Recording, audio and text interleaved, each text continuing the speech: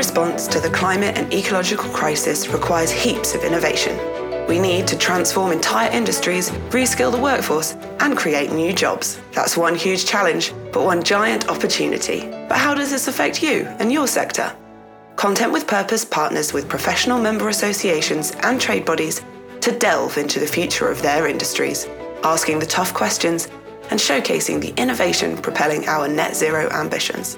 Subscribe to this podcast to learn how the professionals in those industries are contributing towards our collective effort to reach net zero and a more sustainable and prosperous future.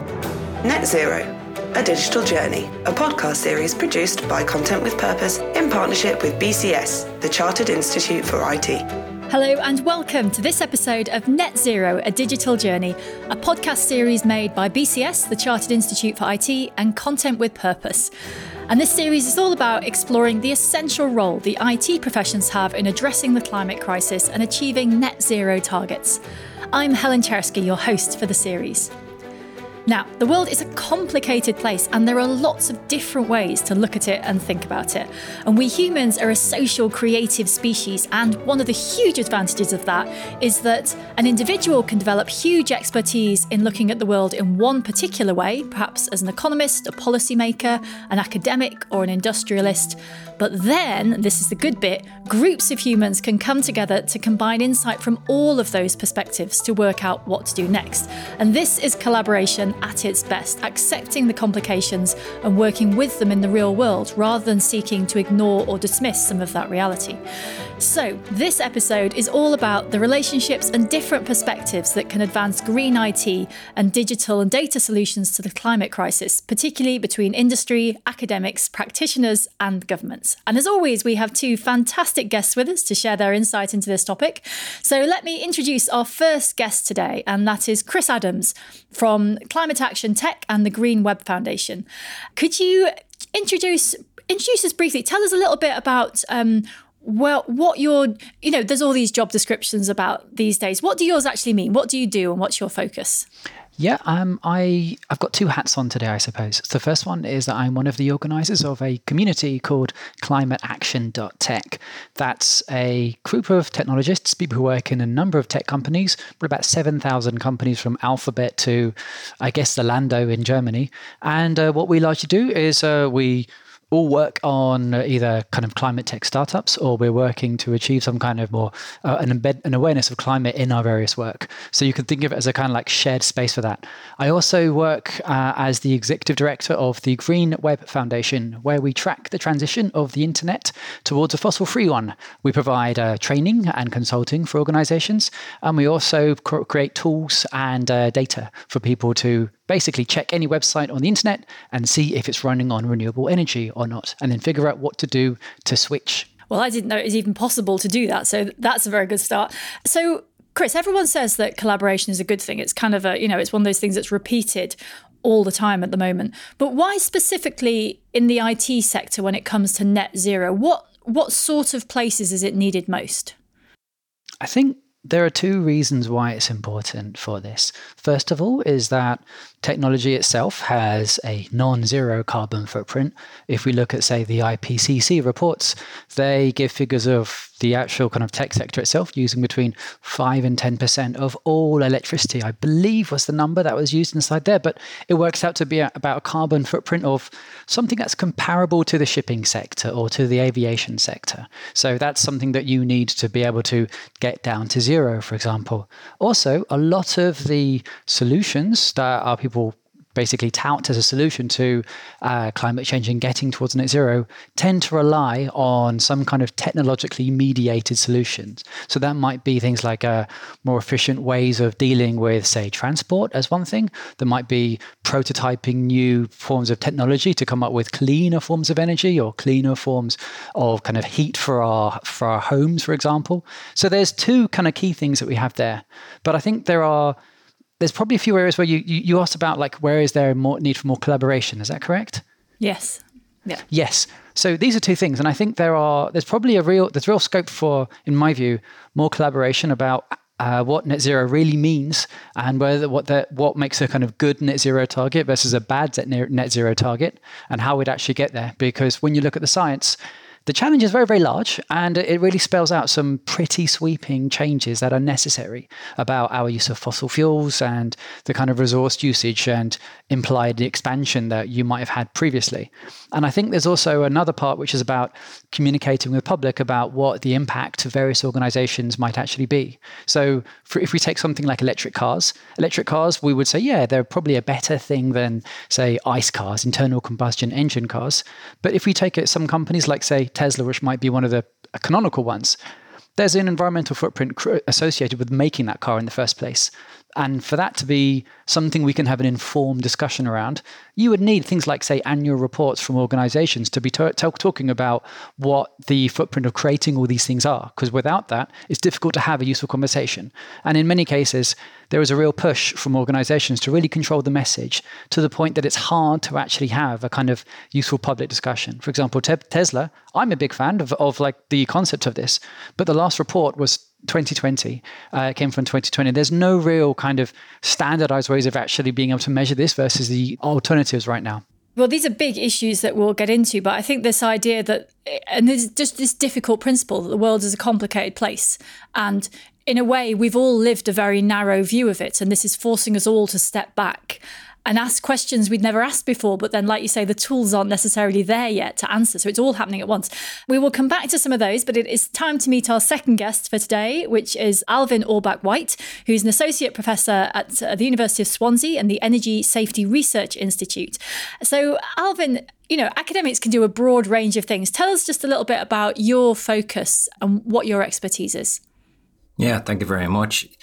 So at the Energy Safety Research Institute, we really care about the safety of supply, and that's where the safety comes from in the title of our energy. At the bottom line, any problem that you want to solve, you're going to require energy in order to do so. And being at an academic institute, we have the opportunity to shape young minds and to help foster these ideas of inventiveness and innovation within them, because oftentimes it comes from them themselves. We don't really have to instill it in them. We find it within them already, especially when I go and speak with younger generation by going to high schools, secondary schools. I find that the kids there are very able to adapt to the thinking that is required going forward. So they're able to take what we consider to be relatively complex policy issues and break them down into very simple technological steps and think about, well, how these technologies can integrate. So, for example, plastics recycling is something that I work on. The classic plastics recycling scenario now, the equation is simple. Plastics go in, they get recycled, plastics come back out. It's very simple. Well, sometime down the future, we got to think about what we're going to do with this plastics. And I think that future is now. And we got to start using those plastics as other alternative materials from what other than plastics. And these kids are very good at understanding that plastics in does not need to be plastics out, that you can do material processing so that you can make other new materials. You do chemical recycling or other types of recycling technologies. And it's really good to do that at an educational level, because these are intricate problems that are entwined in our policy documents. And our policies are often developed around the idea that plastics in equals plastics out. And so we need to change that paradigm at the education sector. Net Zero, a digital journey. This episode is sponsored by the School of Computing Science at the University of Glasgow. The University of Glasgow's School of Computing Science supports research and teaching at the intersection of theoretical and applied computing. You can learn more about their work on our digital series website, netzerodigital.bcs.org/UK. Net Zero, a digital journey. And when it comes to collaboration, universities collaborate with the outside world, especially these days, in lots of ways. But perhaps there's two major areas. And one of them is that academia can collaborate through research, through developing new, recycling techniques or whatever, through studying the systems. But academia can also collaborate through education with its responsibility in, as you say, educating the next generation. And I was just wondering about how both of those are influenced by this need for net zero, especially when it comes to IT systems and digital systems. Like, there's so much education. Everyone thinks they're an expert on education because they went to school, and teachers are kind of fed up of being told what to do by people who aren't experts in education, I guess. How can universities best collaborate? How does it work for those two sectors, specifically for IT and net zero? Education works on a little bit of a different time frame to industry. Industry has to move forward very fast, has to move with consumer demands. and revenue streams and so forth. Whereas education has an opportunity to do a little bit of blue sky thinking. So it can come up with, more blue sky ideas, something that are more on the long-term horizon. Things that are on the short-term horizon, these are often the things that industry is working on because they're going to have to stay ahead of competitors. So I think the first way that education can help is by looking at these more blue sky ideas and maintaining blue sky thinking. And then the second way, I think, is also developing skill sets inside the student body that go beyond just the engineering skill sets, or technical skill sets, or how would I say it, maybe more siloed skill sets, because more and more we're finding that even industrial problems and technical problems we're undergoing require more than one skill set to overcome. So in the education sector, we can be working towards a more holistic education scenario that allows students to grow in multiple diverse fields while also maintaining very specific specialization, because of course you don't want planes to fall out of the sky and you don't want bridges to fall, but you still need people to be able to talk to the groups that are associated with either side of the bridge. Well, let's pick up on some specific examples. And I'm hoping that perhaps both of you have, because collaboration is this very broad term. It can mean lots of different things. But I wondered if each of you had some examples of, sort of specific examples of a type of collaboration between the IT sector and anyone else really on net zero topics like that, and what something that we can learn from that collaboration. Chris, have you got any examples that you could share? Yeah. So there is one thing that I think is actually quite exciting in my view. So we know we've seen how, say, the cost of, say, solar panels and batteries has fallen massively in the last 10 years. It's like nearly 10 times cheaper than it was 10 years ago. All right. Now, one of the reasons this has occurred, and there's some really, really fascinating research out of, I've totally blanked on the name of the group in Oxford who are actually looking at specifically for this. But they look at, okay, what technologies does this tend to occur in, and which one does it not tend to occur in? So we were able to allocate essentially investment to kind of more quickly meet the kind of targets we might actually have. There's a really nice extension from this kind of work to explore this kind of learning effect that I believe the Hertie School of Governance in Germany is with. I believe Lynn Kack is one of the people working on this, where they're basically using AI to read through all of these different patent documents to do some text analysis to figure out which of these patents demonstrate the same kind of features that have been identified in other research, to make it easier for us to kind of prioritize our research, so that if we have a finite amount of time and finite amount of money to research various technologies to get us to net zero, which ones are going to be the best ones if we want to kind of transition away from an existing fossil fuel kind of default for how we currently heat up and move things and basically power our world, really. That's one example. I have more, but I want to leave some space for Alvin as well, actually, if possible. Well, it's a really interesting example just because there's also ethical questions. I mean, once you get to the use of machine learning, and people have been talking a lot about ChatGPT, but how machines make decisions for us and how we use them and how much we are responsible for, who's responsible if it makes a mistake, right? So, that thing you describe, say some patents get missed because they don't contain a particular word, the machines are then just caused a gap, but then perhaps there had been a human caused gap somewhere else. I mean, the ethics of this are quite interesting. I think it's really, really important to understand, like what you said, this kind of idea of recourse and the idea of humans being in the loop. I think if you basically entirely hand over to AI, all you end up doing is reproducing all the kinds of biases and problems that you've had before. Because there's a term, garbage in, garbage out. Like that's what you have. But there is some really, really inspiring work from. There's a group called Climate Policy Radar in the UK. They're a UK-based tech startup. What they've been doing is they've been ingesting all the kind of climate policy they can find across all of the world. And what they did a really good demonstration of is basically having someone who's been involved in climate policy at all the IPCC meetings for the last 15 years. She basically shared this on Twitter saying, look, I think this is really interesting. Look, this is me as an expert trying to come up with some examples. Like basically, she said, come up with some policy here. Now, because she has a domain knowledge, Michael is her first name. Her surname, I'm afraid I'm unable to pronounce. But if you Google Climate Policy Radar Michael, you'll find her. And a really, really good example of this. She's basically able to show this and say, well, look, these are quick examples of what policy can be across their various languages. This makes it really easy for people in other countries to adopt these and say, well, this is some really good model policy from, say, America, for example, on me methane, and then that's something that can then be adopted in other parts of the world. So it's very, very quickly able to kind of raise the minimum standard for policy making, as long as you actually have people who have domain expertise inside it, so they can catch some of the things. Because one of the problems with things like ChatGPT and AI is that they are very, very convincing, but there's no way of knowing if you're not a domain expert yourself. It's very easy to end up with a very convincing but otherwise wrong thing. And if you don't know how to see that yourself, you can end up with, like you said, either unethical or very dangerous policies being enacted. So having a human in the loop is really important for this kind of stuff. But it's quite a promising area in my view.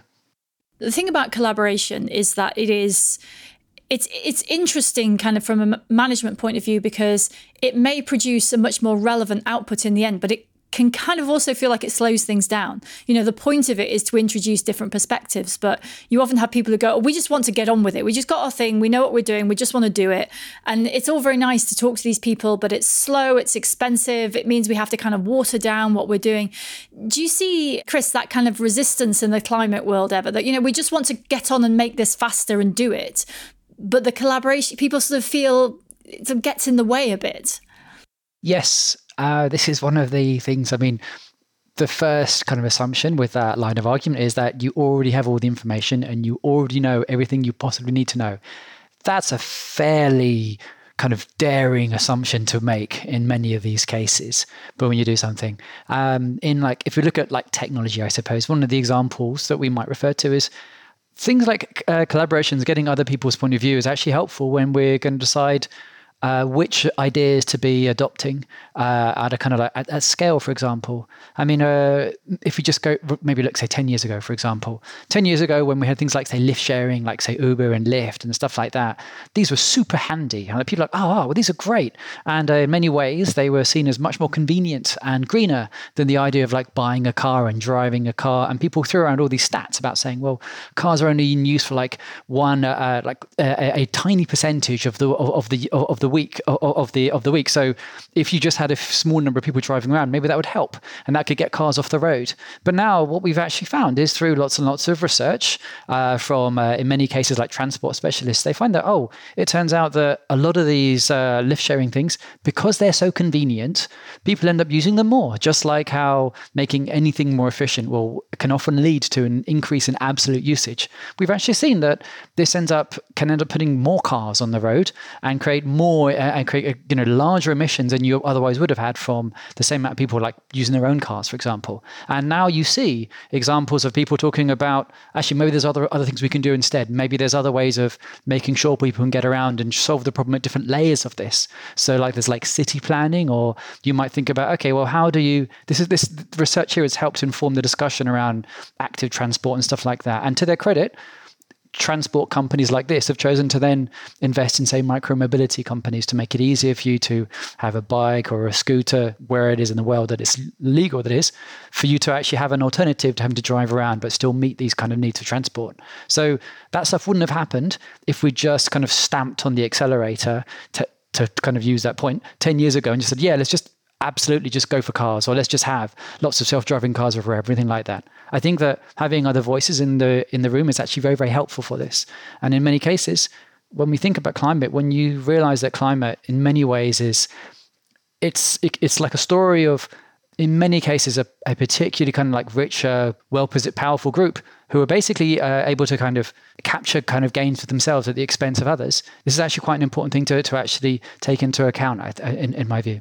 It's complicated. And I think it's that thing of having humility is an important part of collaboration, I think. And it's one that often collaborations are sort of, painted as very dynamic, dominant, the sort of winning things. And actually, perhaps humility is the best skill of all. And that's not necessarily valued in the business world at the moment. So, Alvin, when it comes to education, you were talking about, this need for problem solving in a broader, holistic view of the world. How much, in the case of collaboration with industry, so industries in general, I'm sure everyone wants schools to do specifically their thing, right? The humanities graduates think everyone should teach more English, and the computer scientists think everyone should teach more maths, and the people who do subjects that are not in the curriculum think those should be in the curriculum.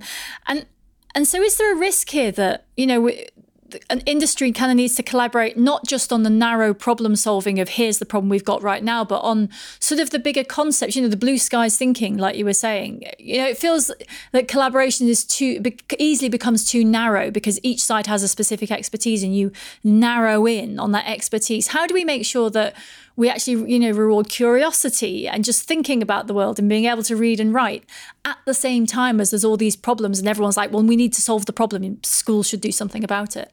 Well, the thing with universities is I always thought about a university as like an orchard with a very large wall. And you can grow things inside the orchard and you have the wall to maintain the identity from the outside.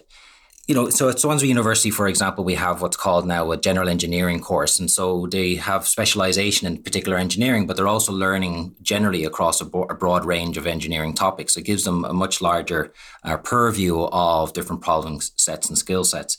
We have a PhD program here, which is integrated with industry. So industry come in and they don't assign, but they have a say over the type of problems that their students or the PhD students are going to work on. So there's a part of the PhD process where they're doing general understanding, but they're also then focusing on topics that are being given by industry. So they're industrially relevant. I think we still, though, have to cordon off or make a sanctuary of a space that we can do blue sky thinking. Higgs, for example, when he came up with the Higgs boson, he said himself later that he wouldn't have got funding for his type of research in today's day and age. Very, very small, but very, very important concept in physics, had no industrial relevance. And that type of thinking now is helping us understand our place in the cosmos in place. But that type of research wouldn't have been allowed. I teach a class on appropriate technologies where we have discussions about whether just because we can do engineering, should we? Sometimes we shouldn't in certain cases. And you talk about collaboration. I think collaboration is really important. There's an old German saying that if you want to go fast, you go alone. But if you want to go far, you go as part of a team. And if you go as part of a team, then you have to understand the dynamics of a lot of people in that collaboration. Some collaborations can take a very, very long time as a consequence, and the democratic process should allow all the voices to iterate in the growth stages. Where that fits and how that should be designed is a matter for individuals to do in their locations. But at Swansea, we have a mixture of courses which are very specific. For example, in chemical engineering, we have students who are doing design processes where they're working with each other, but they're spending an entire year working on this project. And some of these projects are very blue sky. Often the ones that I give them are blue sky thinking. I'm saying make a tangible product out of greenhouse gases. But they have to make a pilot plant, and you do the unit plant economics and so on and so forth. And others are much more straightforward and rigid. But as long as they're technically sufficient, then you can still have this blue sky thinking. So I think it's a careful balance of the fulcrum that you have on one hand, very high blue sky thinking, but on the other hand, very tangible practical skill sets. And how do we deal with sort of just moving on to why people might collaborate? A lot of the incentives for business, certainly at the moment, and for the IT sector perhaps, are financial. There are money concerns. Money is tight. Everyone's concerned about the bottom line. But then collaboration quite often is a good thing, not just because of the bottom line, or perhaps the bottom line would come out equal. It's because it's a good thing for society. And I think a lot of things in the climate space probably fall into that gap. Yes, you can take a long-term view that says if we want a livable society in 50 years, it benefits us to do these things now. But in the short term, quite often collaboration benefits a community. It benefits the way society runs, but it doesn't necessarily change the number on the accounting. How do we deal with incentivizing collaboration that works for society just because it's better for society rather than only because it's good for a bottom line? Chris? So one example that you might want to look at here is, say there's a transition away from fossil fuels to, say, renewables.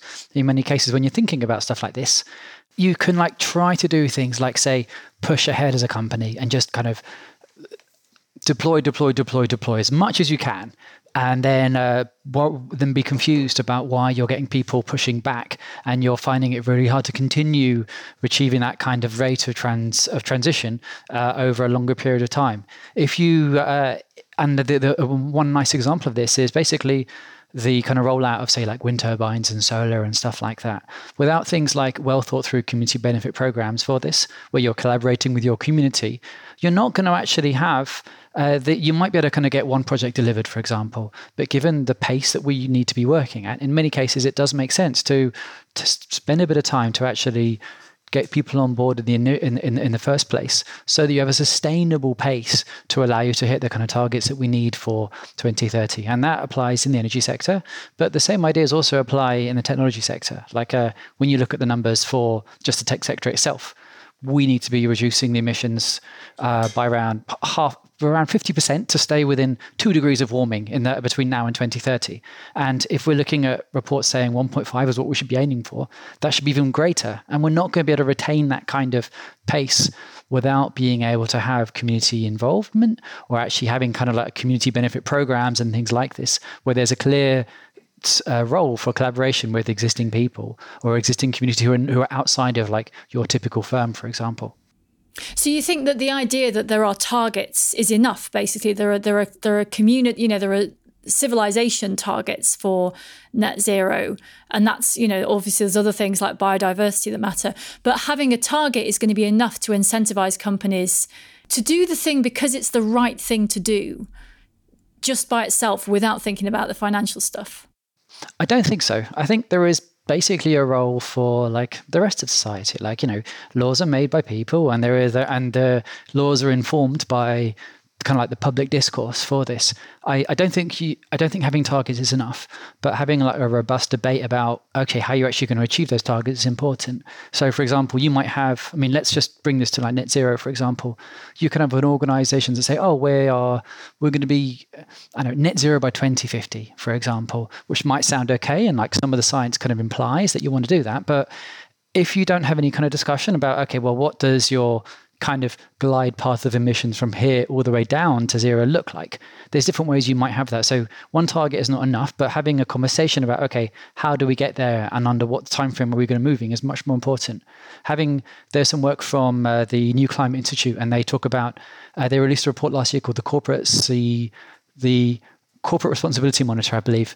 And they basically looked at all the net zero targets from I think 100 of the largest companies, making up something like 80% of all of the emissions that we have globally. And the thing they finally found was that, yes, there are companies that have targets. If you don't have interim targets, then these targets might as well not really exist. Or if you don't include all of the actual impact an organization has, then again, you can end up feeling like you're further along than you really are. And one thing that has come out of this, is actually quite useful in my view, is some work from ISO, the International Standards Organization. They've been creating some guidance where they basically say, if you're going to talk about net zero and you want to have a net zero target, you can't really say that you have a net zero target that means anything if you're not aligned with 1.5 degrees of warming as described by the IPCC. And if you don't have any kind of interim target before, you need to have a target between now and 2025. Because if you have it further out, then the problem is you can set a target, then you can leave, and then it's the next person's job to actually deliver on that. And like, this is not going to actually help us get to the end goal that we want to actually have, and what the kind of climate science spells out that we need to be acting on. And Alvin, when it comes to what you see in your students, but these incentives between doing, students being incentivized because it's the right thing to do for climate reasons versus incentivized to optimize the financial case, for example. Do you see that balance shifting over time? It's sort of said that the younger people today are much more aware of these things and are much more willing to choose, like to prioritize social targets over financial targets. Do you see that in practice in your student body? Yeah, absolutely.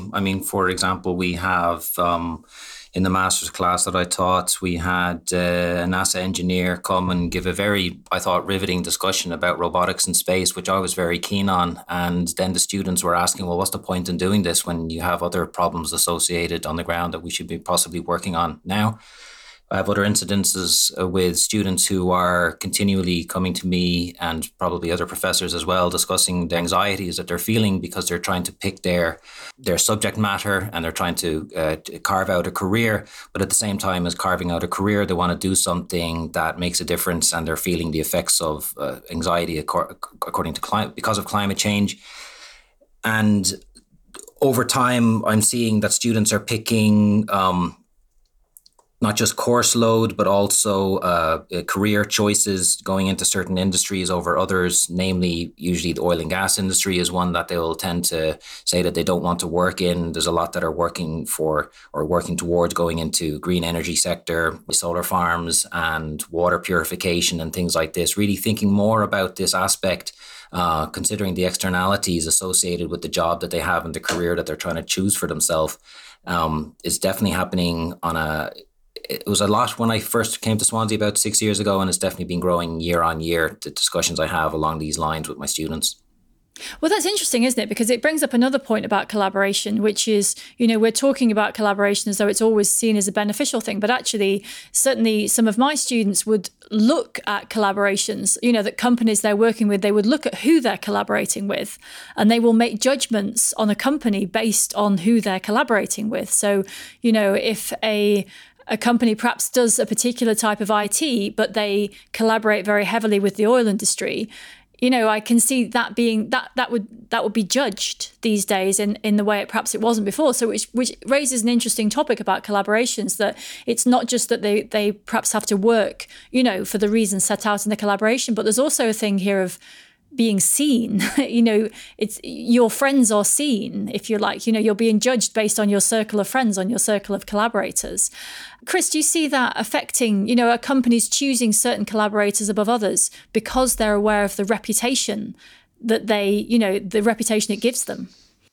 You see companies do this, but you also see employees do this who in many ways may feel like, hey, I thought I signed up for this, and it turns out that I'm getting something different in this. I mean, one example, Microsoft is a really, in many ways, they are seen as a kind of leader on climate in the tech sector, right? They are one of the founding organizations of the Green Software Foundation. They have a whole background working with, say, building very efficient data centers.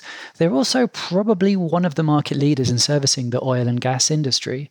And recently, as a response, they've basically said any energy company that has a net zero target by 2050, like Saudi Aramco has a target for 2050, as an example of how low this bar is, they've basically said they will reserve the right to help any of these companies basically extract energy out of the ground, including fossil fuels, for to help meet energy needs, right? So this is like a company with a net zero target, basically saying we reserve the right to help companies for free extract oil from the ground, which is kind of very much in contradiction with their existing plans on climate. You see employees actually publicly saying, I don't agree with this. This isn't a good thing. And you see organizations basically saying, look, I'm not sure I really want to have this company in my supply chain for this reason, because this is at odds with our own plans. And because we realize that we do need to be somewhat aware of the alignment that we actually have if we have a public partner, like we said here. So you do see examples like that. Now, I'm choosing Microsoft because they're quite a interesting and complicated and high profile one. They do lots of good things, but this is one thing it'd be really nice if they weren't doing. But this is like a really good example of organizations being some maybe wary about this. And you do see companies being mindful of who they choose to work with and how that reflects upon them. I mean, that's the one example. Another example in technology might be actually like Twitter and Tesla and things like that. The fact that you've had a really, really kind of canonical green electric car is now associated with has a very, very different kind of profile in the media now. And we've seen changes in the markets as a result. People feel, I'm not sure I really want to be associated with that. And companies who are maybe in their supply chain might not want to be that in that role as well. So you definitely see this in the technology sector, especially when there's a discussion around big tech and the role it might actually have in the unfolding climate crisis and who they're choosing to help with their considerable resources. And they do have a lot of resources to play with. We're actually getting towards the end of our time. And I was just wondering for both of you, what's the message on this topic? You know, when it comes to collaboration, the IT sector going out looking for collaborations that will help the world reach net zero, as well as their individual company or sector goals. What's the message that you think needs to be heard most of all by the IT sector as they go out looking for collaborators and starting to explore this world? Alvin first. I think you should recognise that about 80% of every subject is language, words, and the words that we use are very different from different groups. An example I can think of clearly is the word duty in chemical engineering means something very different to a civil servant who would think about the word duty.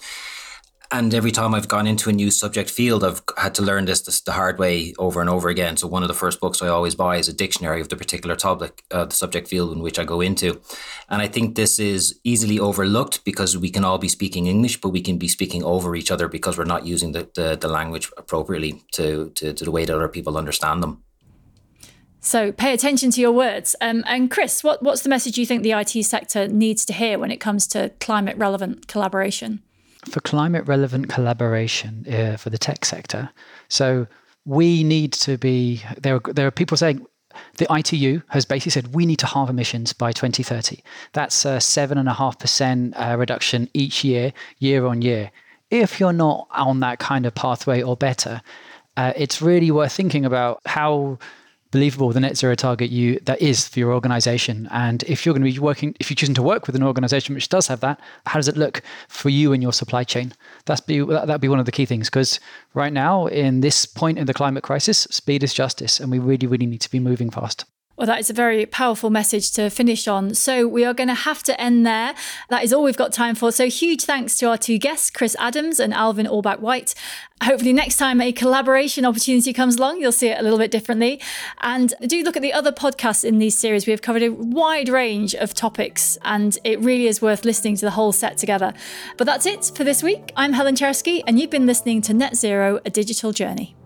Thanks to the sponsor of this episode, the School of Computing Science at the University of Glasgow.